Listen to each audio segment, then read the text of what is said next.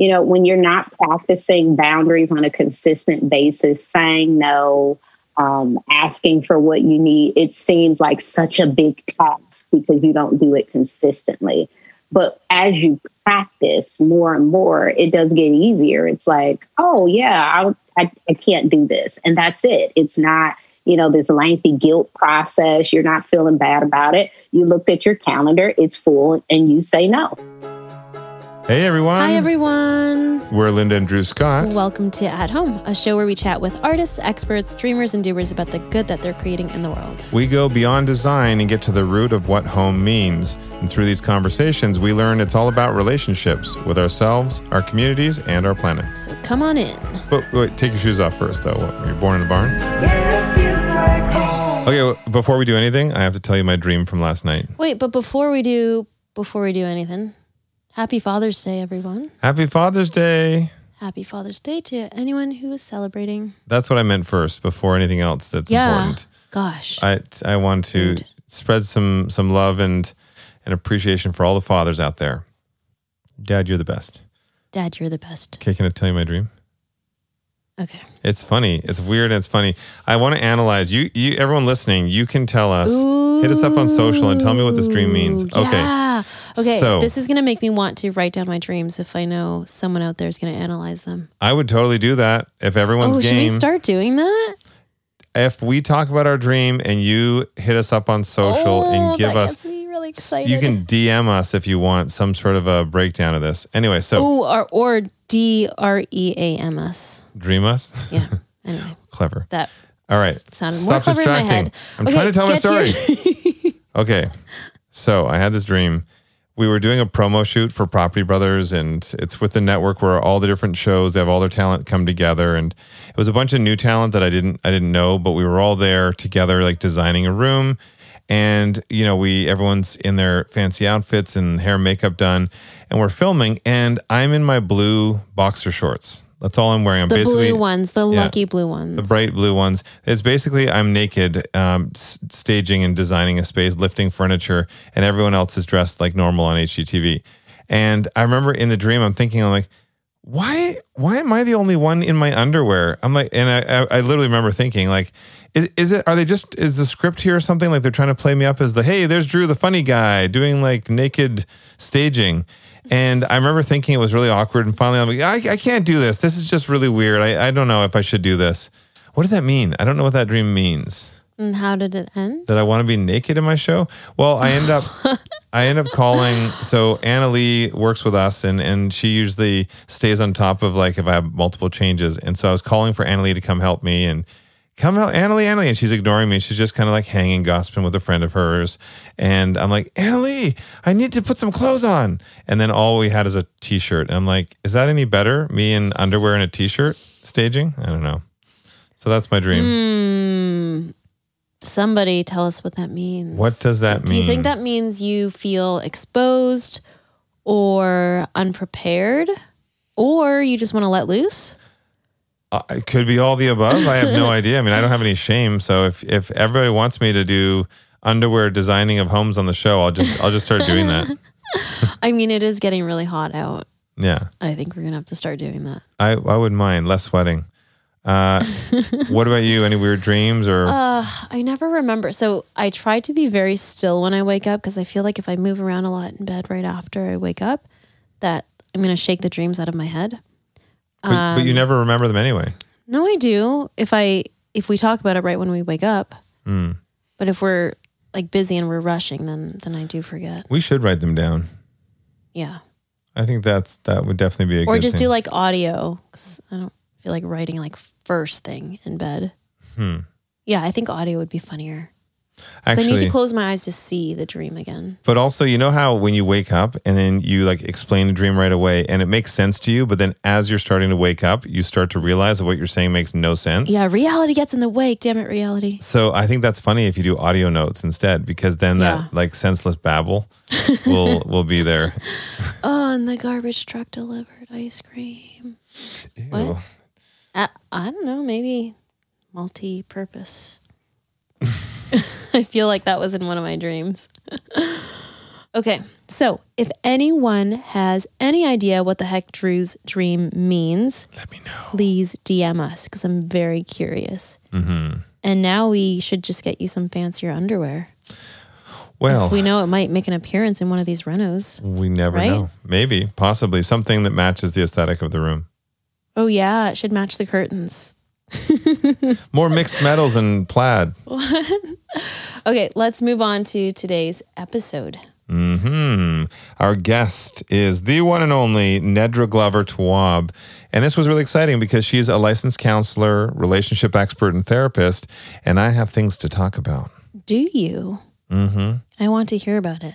See, whenever we talk to someone as amazing as Nedra, who is a trained expert as a therapist, I just feel like this is a free session. We get to sit down, pick their brain, and expand our minds. I know. I do feel very lucky that we get to talk to so many experts, and it really is like a therapy session. And literally after these conversations, we chat for a few more hours amongst ourselves, and we get into it. We do. Well, and also her specialty, her research is rooted in CBT, which is cognitive behavioral therapy, and her techniques help us identify and express our needs without apology. And her book, Set Boundaries, Find Peace, is a guide to reclaiming yourself. And it literally is a guide to establish healthy boundaries so that we can all achieve that work-life harmony we all want.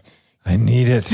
I just need. And need. It also guides us in coping with toxic people and just helps us enjoy rewarding relationships. As an aside, I just want to say if you need to pick me up throughout the day, you need to follow Nedra on Instagram. Linda's friend Lisa actually sends so many of Nedra's quotes that she posts, and it is a real great pick-me-up. Yeah, she doesn't send them to me. No. Does that mean that you're the one who needs it? Yes, 100%. No, I'm serious. Like, I think I discovered Nedra through our friend Lisa because she would constantly send me these posts on Instagram, and every single one of them was like, yep, and yep. It's a little therapy break, and so is this conversation. So here is Nedra Glover Tawwab.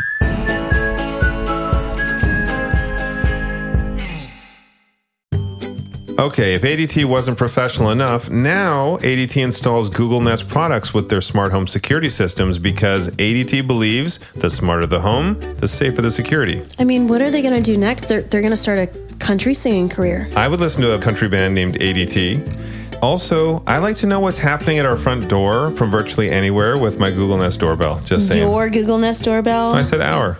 He said my. Everybody check that. Yeah. All right. Well, I like to control my ADT smart devices like my lights, my locks. My security system with Google Nest speakers and displays. And I like to say, hey, Google, to get started. Listen, I said ours. I'm all about ours, not mine. Help protect what matters most with all this, plus 24/7 professional monitoring from ADT and a little help from Google. Visit ADT.com to see how ADT can help make your home smarter and safer. Nedra, thank you so much for joining us. This is really exciting for us. I'm excited, and I don't know where to begin because we see your stuff on Instagram all day, every day. And for anyone who's listening who has not followed Nedra yet, go give her a follow because she will not only give you a little pick-me-up, but a little like, okay. It's like little therapy breaks and like apply in our day. this tool. Yeah, exactly. As we go through, and I love it. And actually, the last thing I was just looking at again was how to conserve your energy, ways to conserve your energy. And the first thing I thought about was, Linda, you should reread that because if you turn your dinger off, that's really going to help save your energy. It's like a fireworks show with her dinger going off on her phone all the time. Yes. I told my husband last night, he went to bed early, which is so attractive to me. I'm like, ooh, you're in bed at 9? Ooh. Yes. But he left his phone face up, and so it just kept lighting up the room. I'm like, what is this? It's like, please turn your phone face down because I think it disrupts some sleep patterns or something.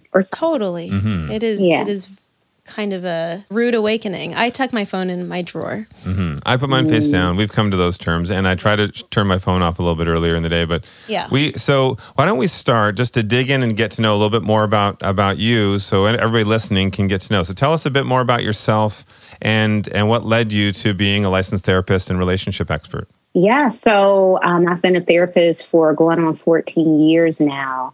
And what led me to this space is I've always been the listener.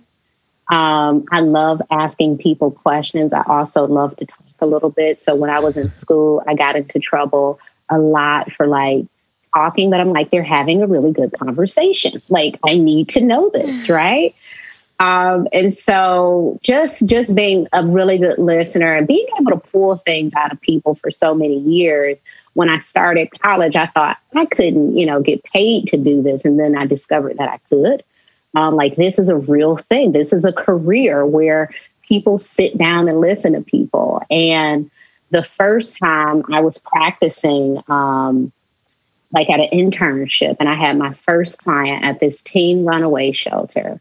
And he started to like open up and talk. And I was like, this is what I'm supposed to be doing. This is it.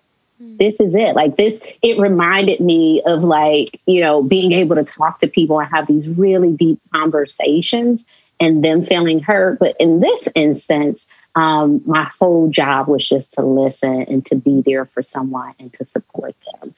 And it was so important, the impact that it had on him. His mom ended up sending me a gift because she saw it. So it was just, I was like, wow, like, I think I'm supposed to be doing this. Can you tell us a bit about your home life growing up? Yeah. So I was raised in a single parent household. And, I think my family in some ways struggled with boundaries. And I remember like setting boundaries. And when I was in college, I went to therapy because I knew I could have boundaries, but I was uncertain why people were pushing back.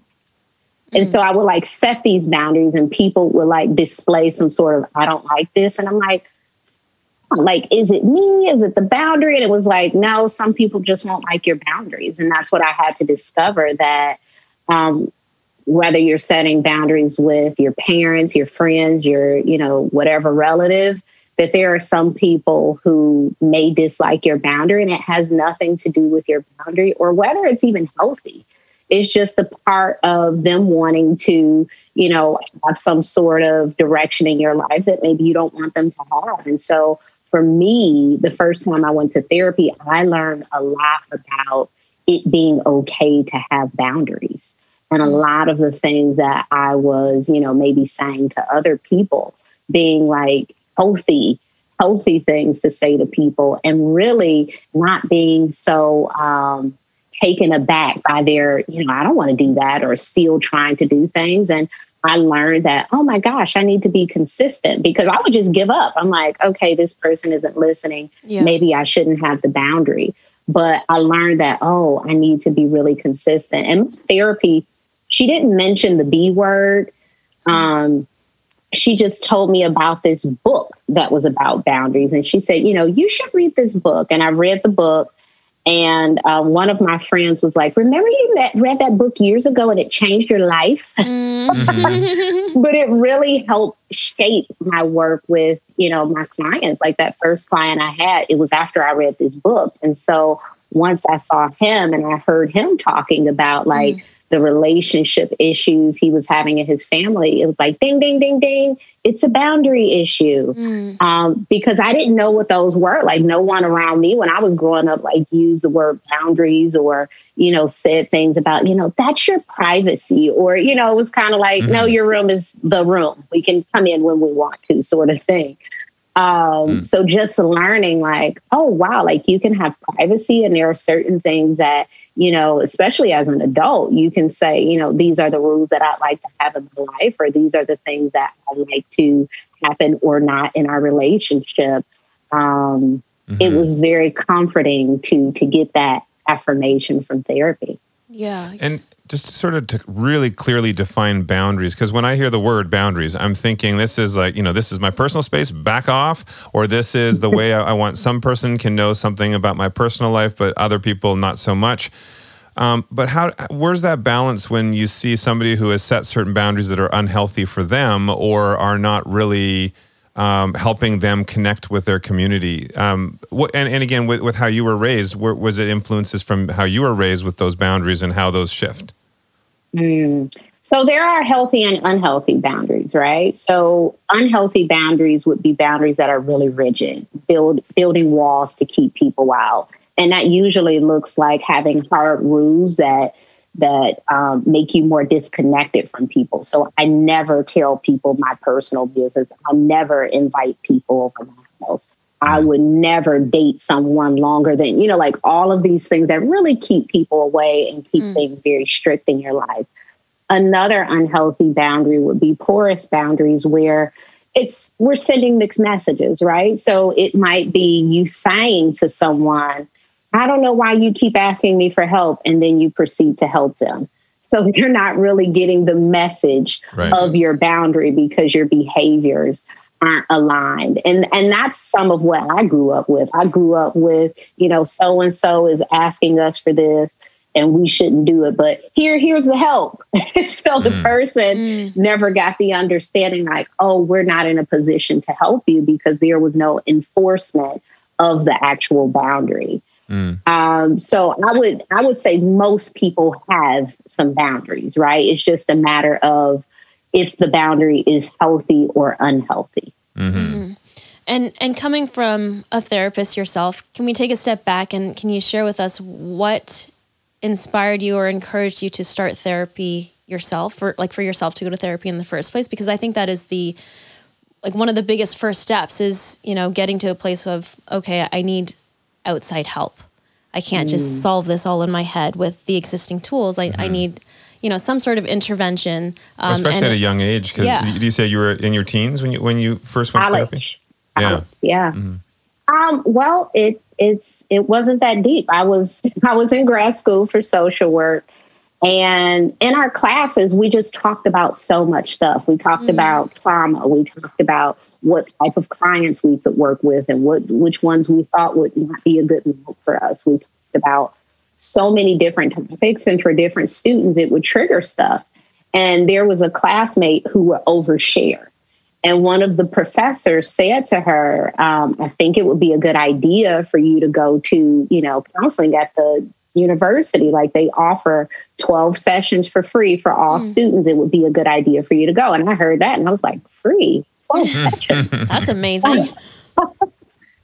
Like I went because it was free. And I thought I know I want to be a therapist. Maybe it'll be a good idea for me to be in the process. And so when I went, I found myself talking a lot about my relationships, just like, I feel like this person is taking advantage of me. And I feel like, so I discovered my why in the process. I didn't even know, I need to go to therapy for my relationship issues. I just went so I'm here. What do we talk about? And, she just started asking questions in the way that, therapists can. And that's what came up. And I was just like, oh, okay, this is what I'm supposed to talk about. Got it.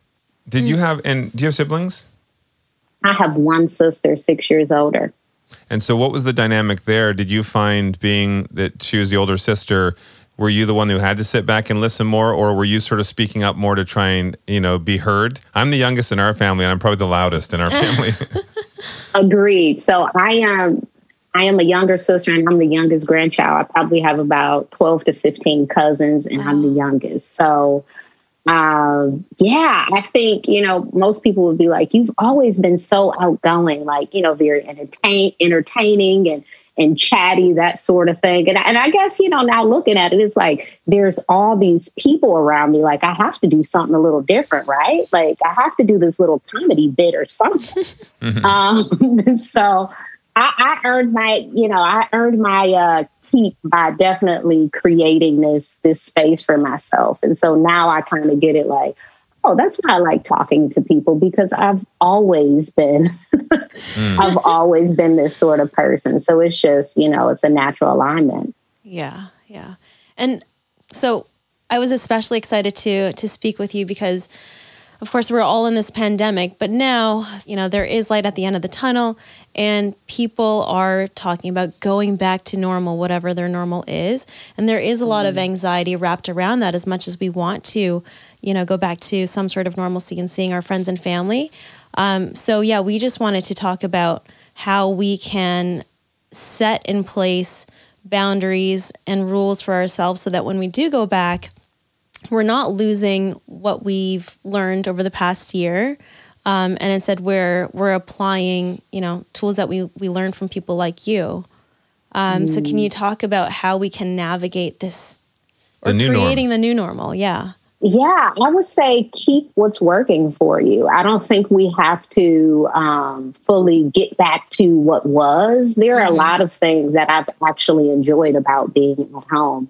One is getting really creative about, the use of space and not having to be out doing things and really figuring out how to do some of those things from home.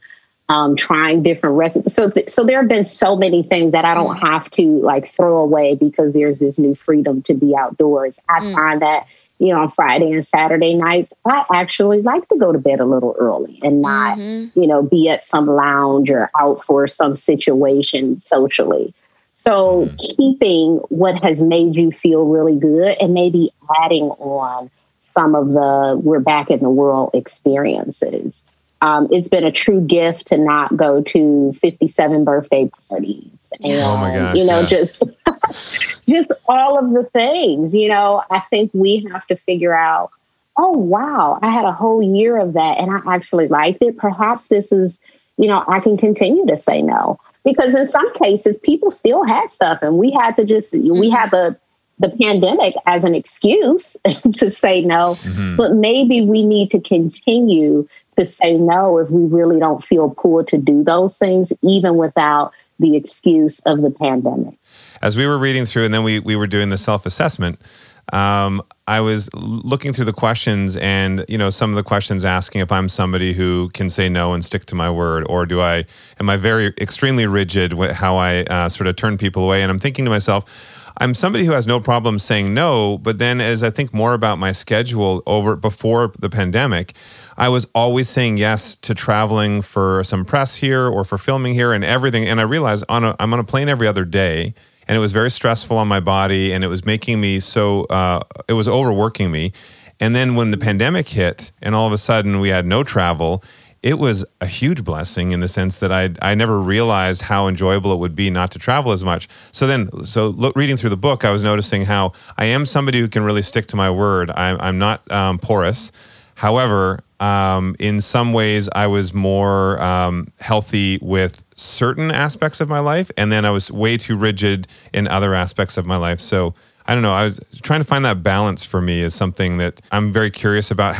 What's your therapy style when you're trying to work with people to figure out their boundaries and what's healthy and what's not healthy? In the situation of traveling, one of the things I've been thankful for with this book, I'm like, this book could have come out at a better time because I'm actually excited not to travel to promote it. I'm like, I'll just sit at home and do a bunch of Zooms. This is amazing, right? Because it's like you said, there are some things that maybe you didn't even realize, like, oh my gosh. But for you, I would wonder, what things did you like to travel and do, and which things you're like not even itching to get back to? And those are probably the things that you should be saying no to. I think in some instances, we don't think about the maybe actually being a no when we take too long to think about stuff. We think I'm going to think about it. I'm more of an instant yes person. I want to see an email and, it's a request for something. I'm like, yes. If I'm like, that's probably a no. It seems like my energy is not in that space. And I think it's okay to cut some of those things out, especially now we know that technology has caught up and we can do some of those things from home. And we have to be able to prioritize what is important. And being home for some of us has become important. It's like, when I have to run errands for a day, it just feels like, oh my gosh, I haven't been home in 4 hours. It it feels so weird. I have to get back home. I don't know what it is, but now I know that I actually enjoy it. I've curated the space to be exactly what I want and all of those things. And so I miss it. It's not somewhere that I want to escape from. At the beginning of the pandemic, everyone was trying to make home an oasis, and we were loving, our spaces. And I think it's important to continue to remember that we can just be still and we can say no to things, whether it's a pandemic or not. And I think that's the one big thing that I needed to learn, because we've always said like family is first for us. And we do spend a lot of time with our family, even if we're in different cities remotely. We try and spend time with family via Zoom and whatnot. But in saying that family is always first, I was always saying yes right away to these business opportunities or things that were taking me away from families. So I almost needed that, somebody who gave me no other excuse. I had to stay at home. Being isolated for COVID was really like that extreme that I needed to remind me, this is nice, this is good, and I want to continue this. It's like, in a way, we needed permission to be still or to want to be still, because in this fast-paced culture, there's so much pride in being busy. I'm busy with work, I'm busy with all of these social events, but yeah, I think just do your own. For me, it's just like, I have JOMO. I really do. Like, I don't care if I miss out on certain events. Joy of missing out. Can we go back and talk? Can you tell us about your book and how it came to be? There's just so much in here, and I just want people to hear it from you. Yes. So maybe about 4 years ago, I started consistently creating content on Instagram. And I started to use it because I would notice as my clients were waiting in the lobby, they were just swiping up on their phones. And then they would talk about like social media. And I wasn't big into social media. So I said, I'm going to look into it. And I wanted to do it in a way that was impactful. And so I started creating this content, and it caught on, and people were like, oh my gosh, say more, say more. And so on Instagram, you get like these bite-sized pieces of information. And the book was me being able to say more and to speak in a very thorough way about how we can make our relationships better. It's just not possible on Instagram. It would be a 12-hour video. And it needed to be a book. Mm-hmm. And it's a great book. And like I was saying too, it's something that you're not just doing a speed read through. It's something that you can take your time with and go back to. And it's sort of nice reminders as well. I find, we've been together over a decade now. And I find, the longer we've been together, we will admit that we have more arguments and more disagreements, but I think it's because we're still learning, and it'll be an ongoing learning process of how to communicate with each other, not just to say how I would receive something, but try and really understand how she would receive something from her end. Mm-hmm. With your clients, what is sort of a process with your clients if you're working with them? Because I think it's one thing to really look inward myself, and then it's another dynamic when you're working with two people. So what's the difference for you to get through to your clients? Well, we talk a lot about feelings and allowing feelings to be the guide for what we need to do next. Many of us are taught to bypass what we feel and dismiss it as, I shouldn't feel this, or this is silly. And sometimes when we are feeling anxious, when we're frustrated, resentful, there is something that we need to tend to.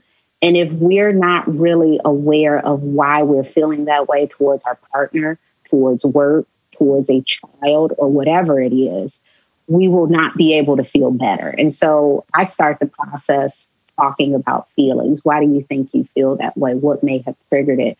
What do you think a solution could be? A really busy time for me as a relationship therapist is around the holidays. People start to get anxious about spending time with family.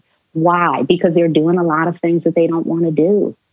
And that's the really hard part, acknowledging that I really don't want to go. I really don't want to go for 7 days. Maybe I only want to go for 3, or maybe I don't want to go from, 5 people houses. Maybe I just want to do 2. Like really figuring out what the anxiety is trying to tell you, what the sadness is trying to tell you, and helping people shape their behaviors around what they're feeling. Mm-hmm. And I think that's, to me, the interesting thing is when you have like a dynamic like us too, what brings Linda anxiety, actually a lot of times that same brings you thing joy. Brings me joy. Like, and that sounds cruel and weird, but it's like our work pace. I love, and I get a thrill out of it, but man, does it really shut Linda down. Yeah. And then the other side of things, sort of just taking your time. Like Linda loves to draw and sketch, and Linda would do that for hours. That's anxious, like anxiety for me, because just sitting there doing that for hours is not my idea of joy. So it's a fun dynamic in our relationship. Yeah, but as long as you respect each other's processes, it's fine. I think, that is a boundary, respecting each other's processes and how you spend your time on activities. And, in therapy, you get a lot of couples who are trying to make the other person just like them. Like, you should just work faster. You should be. And it's like, no, it's okay for people to be different. And, what will really make you happy is just accepting them as different and not trying to get them to be like you.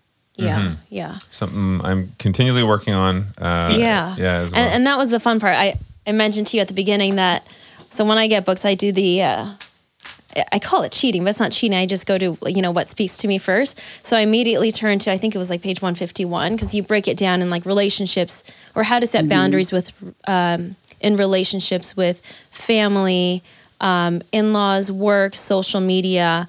And I thought to myself, what if all of those things are intertwined? Because we're married, our families are close, and we also work together. So we've worked together for about 10 years. Now that's anxiety for a lot of people. It's all like bunched up in a ball. So how do you deal with, I guess, separating them and putting them together so that there is harmony when they are all mixed up together? I'm doing this with my hands because it's well, that is it. It's all in there together. And for you all, I would wonder, like, what are the work hours?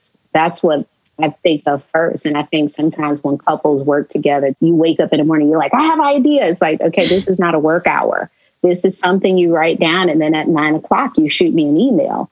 So really having that structure around how you communicate with working together can be really helpful, and not just having this process of everything together, dinner, work, extended family, but having some sort of process of communication can certainly be really helpful. I think that's a huge thing for us. We don't have that structure that gives us the divide between, it's always sort of work and personal. But again, something that at least I'm very happy that we're aware of it. And it's a long, slow process for us to get that in mind. I'm the worst in the world. I feel like at midnight, I have to respond to this email. I have to get it off my plate. Because in my mind, if it's sitting in my mind, it'll be there all night. It'll might keep me up. Whereas if I just get it off my plate. But in reality, I know nobody's checking their email at this time. There's nobody that needs to get that email at this time. Do you find that with relationships, there is a way to make it get to a point where it feels effortless? Because I really do feel, relationships are work. But I think a lot of people might feel that there's no way out of the work that it is or the pain of a relationship. I feel that there really is. It could be effortless. Does it get easier?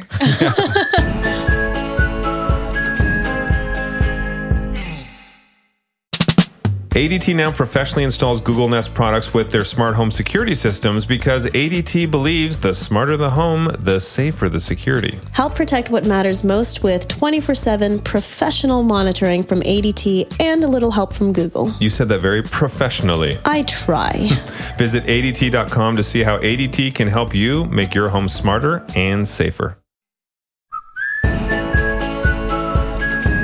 Boundaries absolutely gets easier the more you practice them, and they become second nature. It doesn't even occur to you like you're doing this big thing by saying to someone, oh no, I'm not available at this time. When you're not practicing boundaries on a consistent basis, saying no, asking for what you need, it seems like such a big task because you don't do it consistently.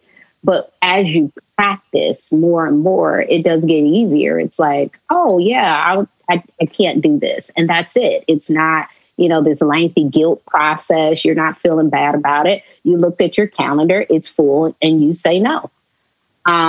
So practicing, it doesn't make it effortless, but it certainly makes it easier to do. There are going to be some things that may challenge you still with boundaries. Yesterday, I talked to my grandfather. He has started reading the book, and he told me that I would be very proud of him because he told my aunt no. And so He said, you got me into trouble. I told your aunt no. And my aunt said, stop telling him to read your book. and he's 83 and he's, Wow. he's still applying boundaries. And I think it's one of those things. I'm sure it's easier, for him because he's always had some pretty good boundaries, but just, applying more boundaries. It could have, I think it's one of those things that we don't get past needing boundaries because we change. The world changes with the pandemic. We needed new boundaries. Mm-hmm. And so as we evolve, we may need new boundaries, but the more you practice them, the easier it will become to set them. Do you find it is sort of like, when people say if you're trying to start working out and you're trying to start eating healthy, just one little change. So, maybe add 10 push-ups, and that's just one little thing you can do in a week. And then maybe do 2 times a week you're doing that. And then 3 times, and eventually you'll build up to something new. Do you feel it's a smart move with these boundaries is just to make that one tiny tweak to start and really get yourself comfortable with it and then continue to make those tweaks? Absolutely. I do not suggest to people to take all the boundaries on at once. And I think sometimes when we read books, we're like, I need this, I need that. And it's like, please don't do all of that in one week. You will over boundary yourself. It's best to just, do it as things come up. Like you said, just build on what's already there, but don't, list all of the people you have and start setting boundaries in every area because it will be a lot. But just starting in very small ways. I heard the other day someone said, I read your book and there was a woman at work who's always asking me to buy stuff from her son. And I told her no, because I don't like the stuff that she's selling.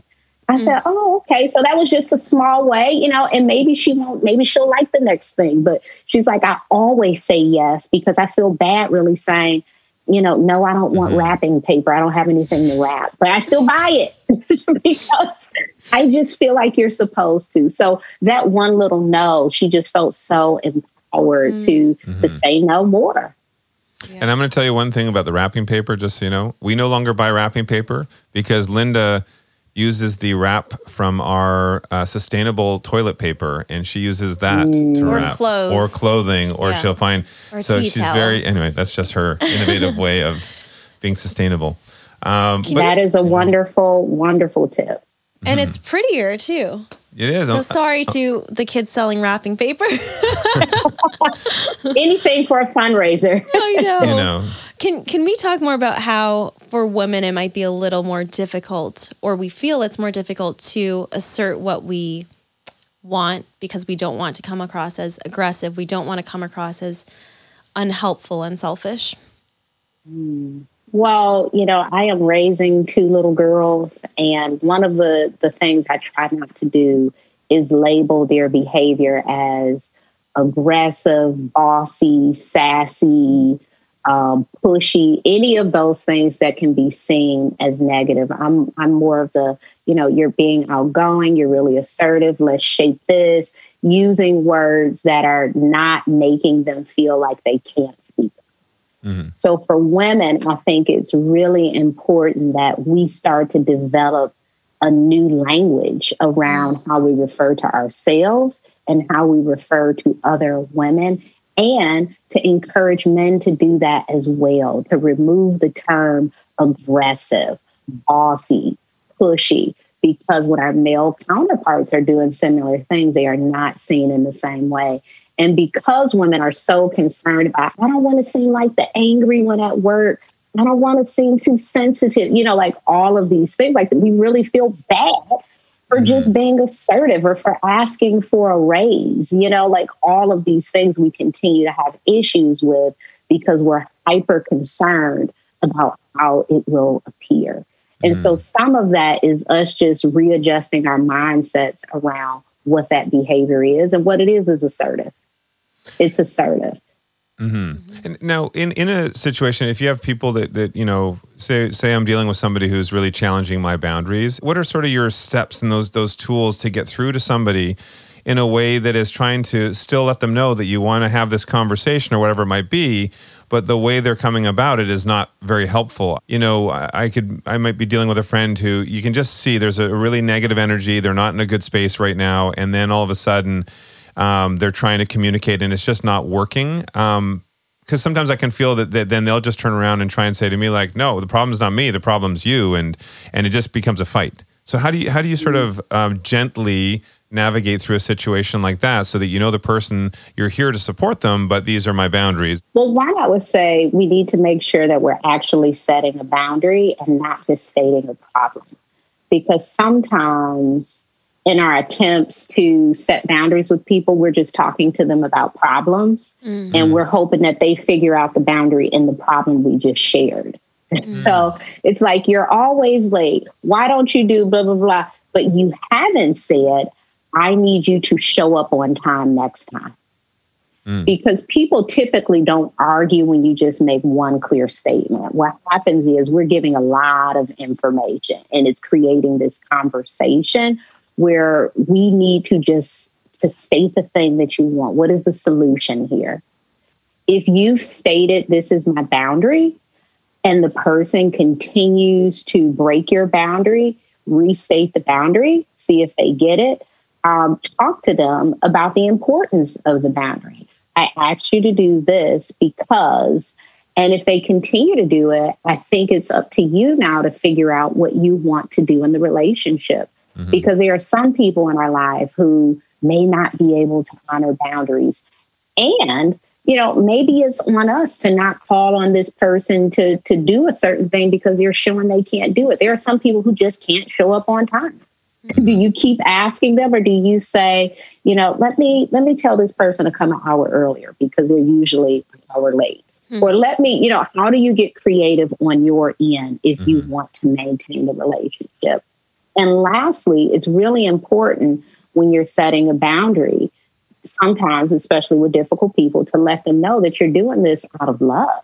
You're doing it because you want to keep and maintain the relationship. We don't set boundaries with people we don't want relationships with. Right. And so I'm doing this as a loving act so we can have a healthy relationship. And if you have some boundaries that you need to set with me, I'm open to it. Yeah, that is such a key component to understand where and why the boundary is being set in the first place.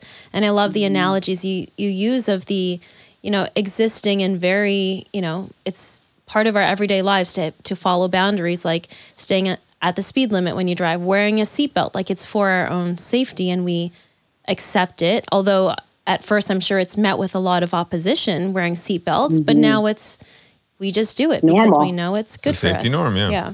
Yeah. And that's a good point. I think that, when we think about boundaries, especially with difficult people, and we have a challenge with setting boundaries, like let's say with our parents, and we think they will never listen to this. Think about all of the things they already listen to. There are so many boundaries that your parent is respecting, your partner is respecting, and it's likely that they can take a few more. They can take a few more boundaries in their life. It's really about executing it and being consistent with it. So coming back to talking about therapy, if somebody has never done therapy before, what would you say are those simple steps to having somebody understand that it's not something that you just need to do if there's a problem? It's something that's healthy for people to do to really make sure that they're in tune with themselves and how they communicate, and it's something that everyone should do if they want to truly live a healthier life. So therapy is not a crisis tool. I think for years people thought, oh my gosh, I have to be having this like mental breakdown or something to go to therapy. It is one place where you literally get this person to listen to you for 50 minutes, talk about whatever you want to talk about. And my clients are often amazed at how much I remember. They are quite impressed. They're like, you remember that? I'm like, yeah, your college car, the one that was, it's like, wow, you really listen. Yeah, because when we're talking to people normally in conversation, they are talking as well. So they're thinking about what to say. They are distracted. Things are going on. My whole job right now is to listen to you and to remember the things that you're saying. So whatever you want to talk about is important. It doesn't have to be this, like life trauma or anything like that. Like I said, I went to therapy. I didn't know what I was talking about. And it just came up just for me, like, I'm a student here and this is that. And she probably asked 5 questions that broke me down. And I was like, what happened? And it's me talking. It's me getting this stuff out in a way that I've never heard myself say. So I didn't go in like in a panic. And I think, some people do and some people don't, but it's certainly the process helps you to be able to think about yourself, to think about other people, to evolve as a human. And we don't have to evolve from trauma, from a crisis. We can just evolve from sitting on our chairs at home and just want to talk. I want to talk about The Walking Dead or whatever. Things come up, even with that, sometimes my clients will say, I don't have anything to talk about. What did you watch this weekend? And they start talking. I'm like, well, what character did you like on the show? And I'm like, okay. Well, tell me about that connection. And things come up and you're just like, I didn't even think about that. I'm like, yeah, we like certain things because of who we are. And so everything is important. Sneaky. And I also watched The Walking Dead. Yes, we can talk about The Walking Dead all day. Do I relate most to the walkers? I don't know. The talkers. Okay. Yeah. Yeah, I think that is such a great illustration of the power of slowing down and taking our time. I think it really can help simplify our thought processes, because when we're going at lightning pace, we don't give ourselves time to think. It just makes me think of, when people ask, how are you? And, the knee-jerk reaction is to say, I'm fine, knowing full well that you're not fine. But you say that because it's like, oh, well, they don't expect to sit down and talk to me for an hour to know how I really am. So I'm fine. But if you give yourself and others time to actually talk about it, the things we can learn about ourselves and the people around us is I'm sure is mind-blowing. Mm-hmm.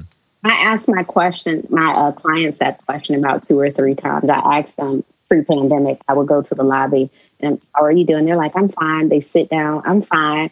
And then as soon as I sit down, I'm like, how are you doing? And then they go into I'm like, okay, so the first 2 how are you doings weren't really how you were doing. That's interesting. And so that is one of the things I wanted to ask you, because right there, that is a tool that you sort of use to sort of chisel in a little bit there to hear the truth. Mm-hmm. What are some of the other tools that you use with your clients to really try to see the truth or help them see the truth within themselves? Yeah, so body language, the inflection in their voice. Sometimes when people are talking and they get to a tough part of something, they may pause or they may look away or just certain tells. And I'll say, well, what was that there? What? It's like, well, when I mention this person's name, you have this like nano expression of something, like, tell me about that. And then people are like, oh, it's this thing, but they don't, we don't notice what we're doing sometimes. So if someone is like literally staring at you for signs, it's like, oh, I see what you do. Mm-hmm. Yeah. And really, I love to have people talk about their experience.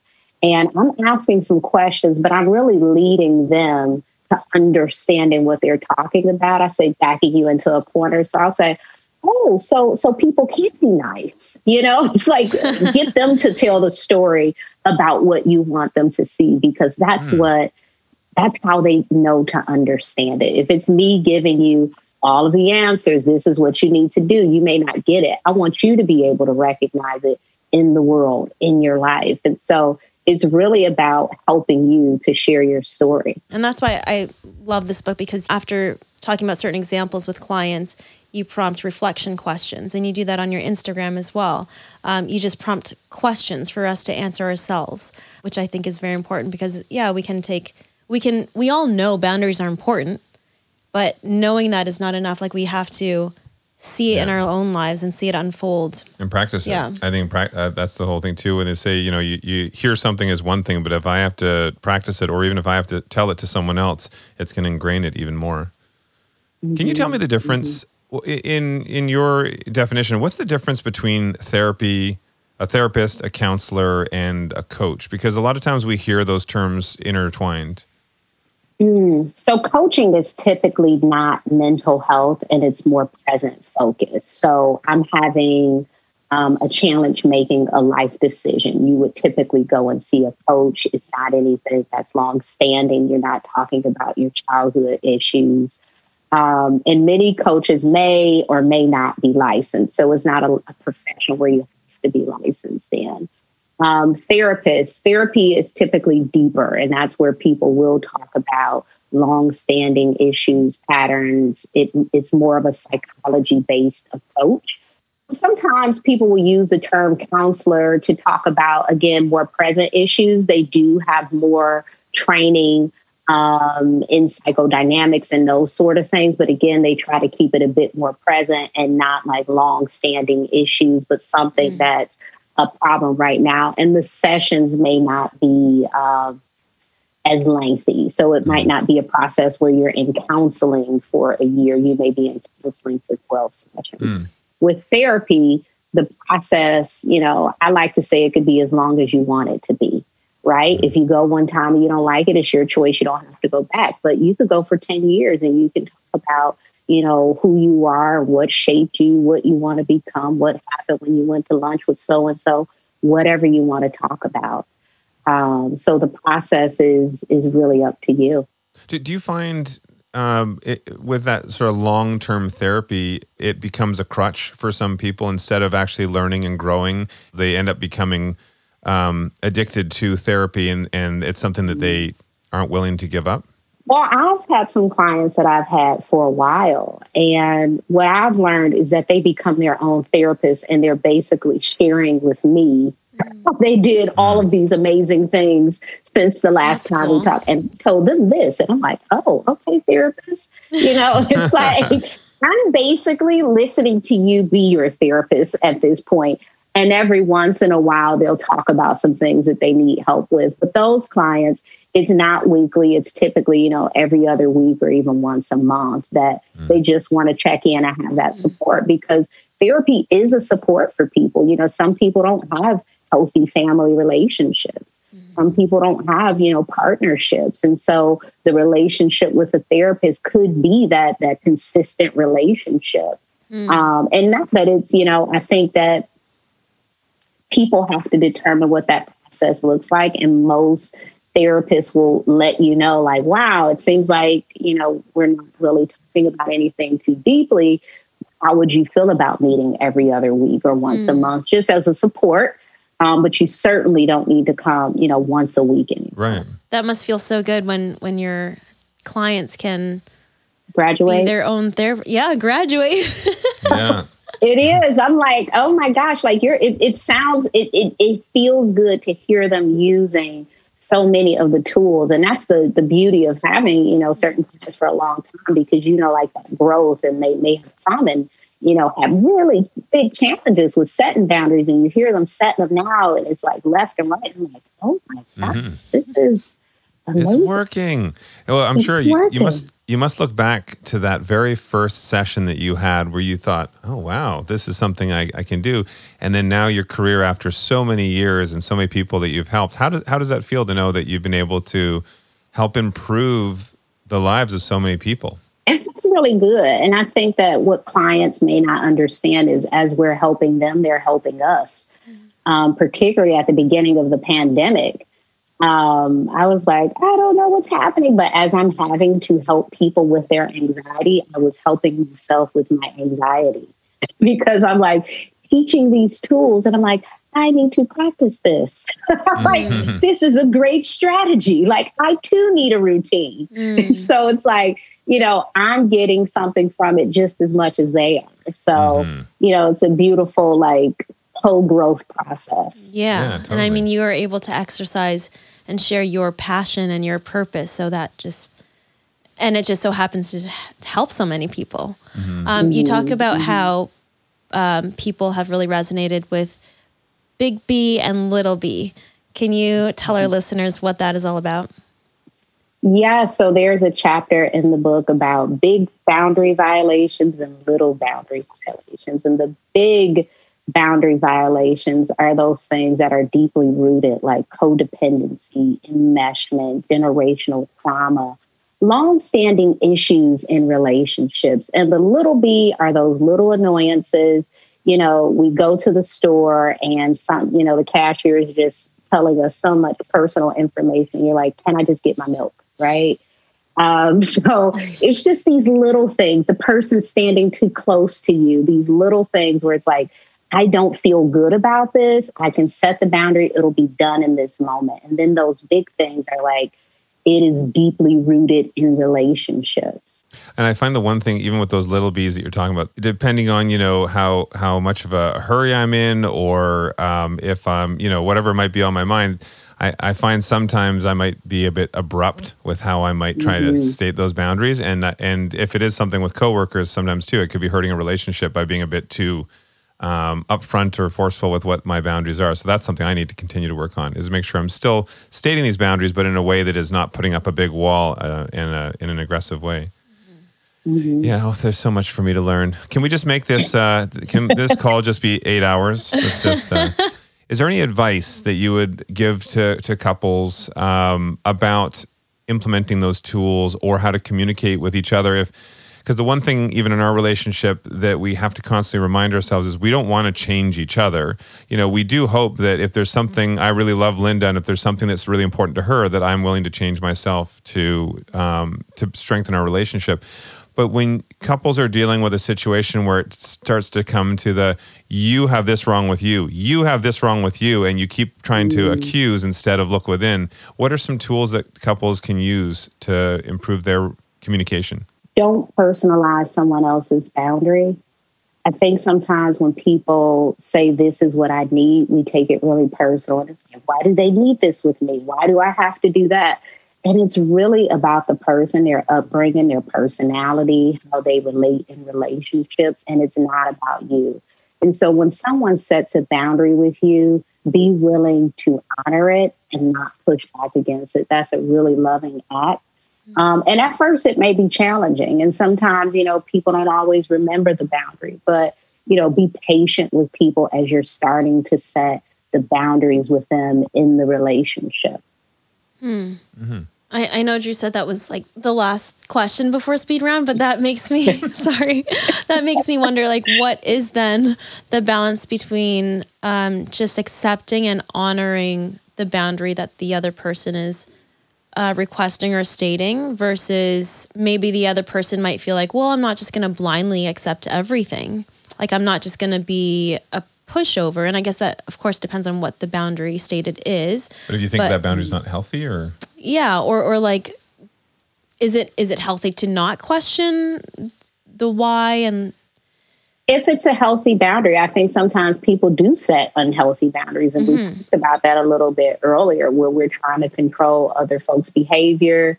We're trying to be pushy with people or control them in some way. Yeah, there can be unhealthy boundaries. But if someone is saying, I would like 20 minutes after work to kind of wind down before we start to chat, is that a reasonable boundary? I think so.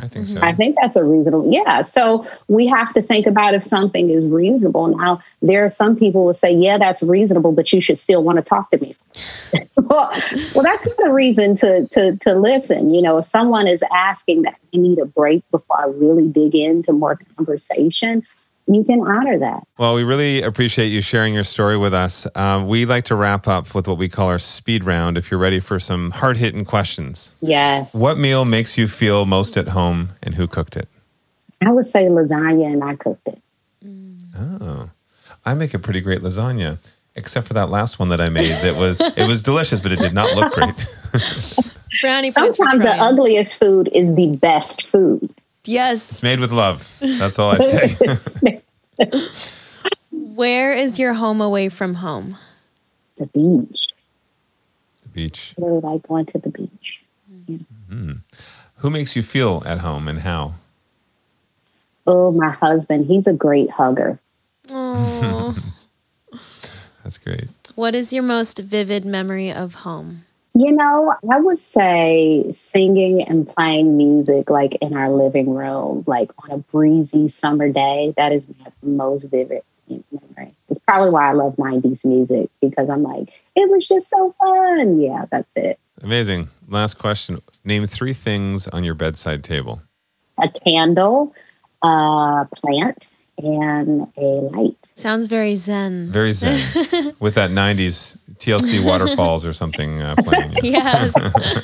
Well, thank you so much for chatting with us. Honestly, this is a book that will be sitting on our bedside table for quite some time because I think it's just such a great reminder for us of the little things that we can do to help strengthen our relationship. Yeah, thank you for your book and for everything that you put out into the world. It truly helps so many people, and I know it has helped us. You're welcome. Thank you. It is funny. After talking with Nedra, I'm someone who thought I had no issue creating boundaries, but I see that I still do have issues. Oh my gosh. Big time issues. And we enable one another with like having no boundaries because we're always so inclusive. Not that you can't be both. Well, I think that's actually, that's the key thing right there. Setting boundaries is not just like, I will tell you when I want to do something and you will never tell me what.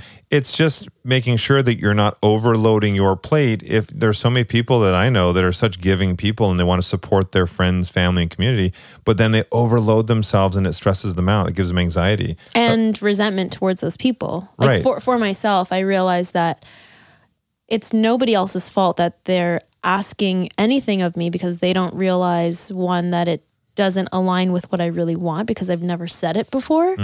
And two, they don't realize that it's overloading a plate or whatever. Because again, I'm not communicating that. So it's unfair to resent other people when I haven't spoken up. I'm curious, anybody listening, do you have issues setting boundaries or is there somewhere in your life you need to set a boundary?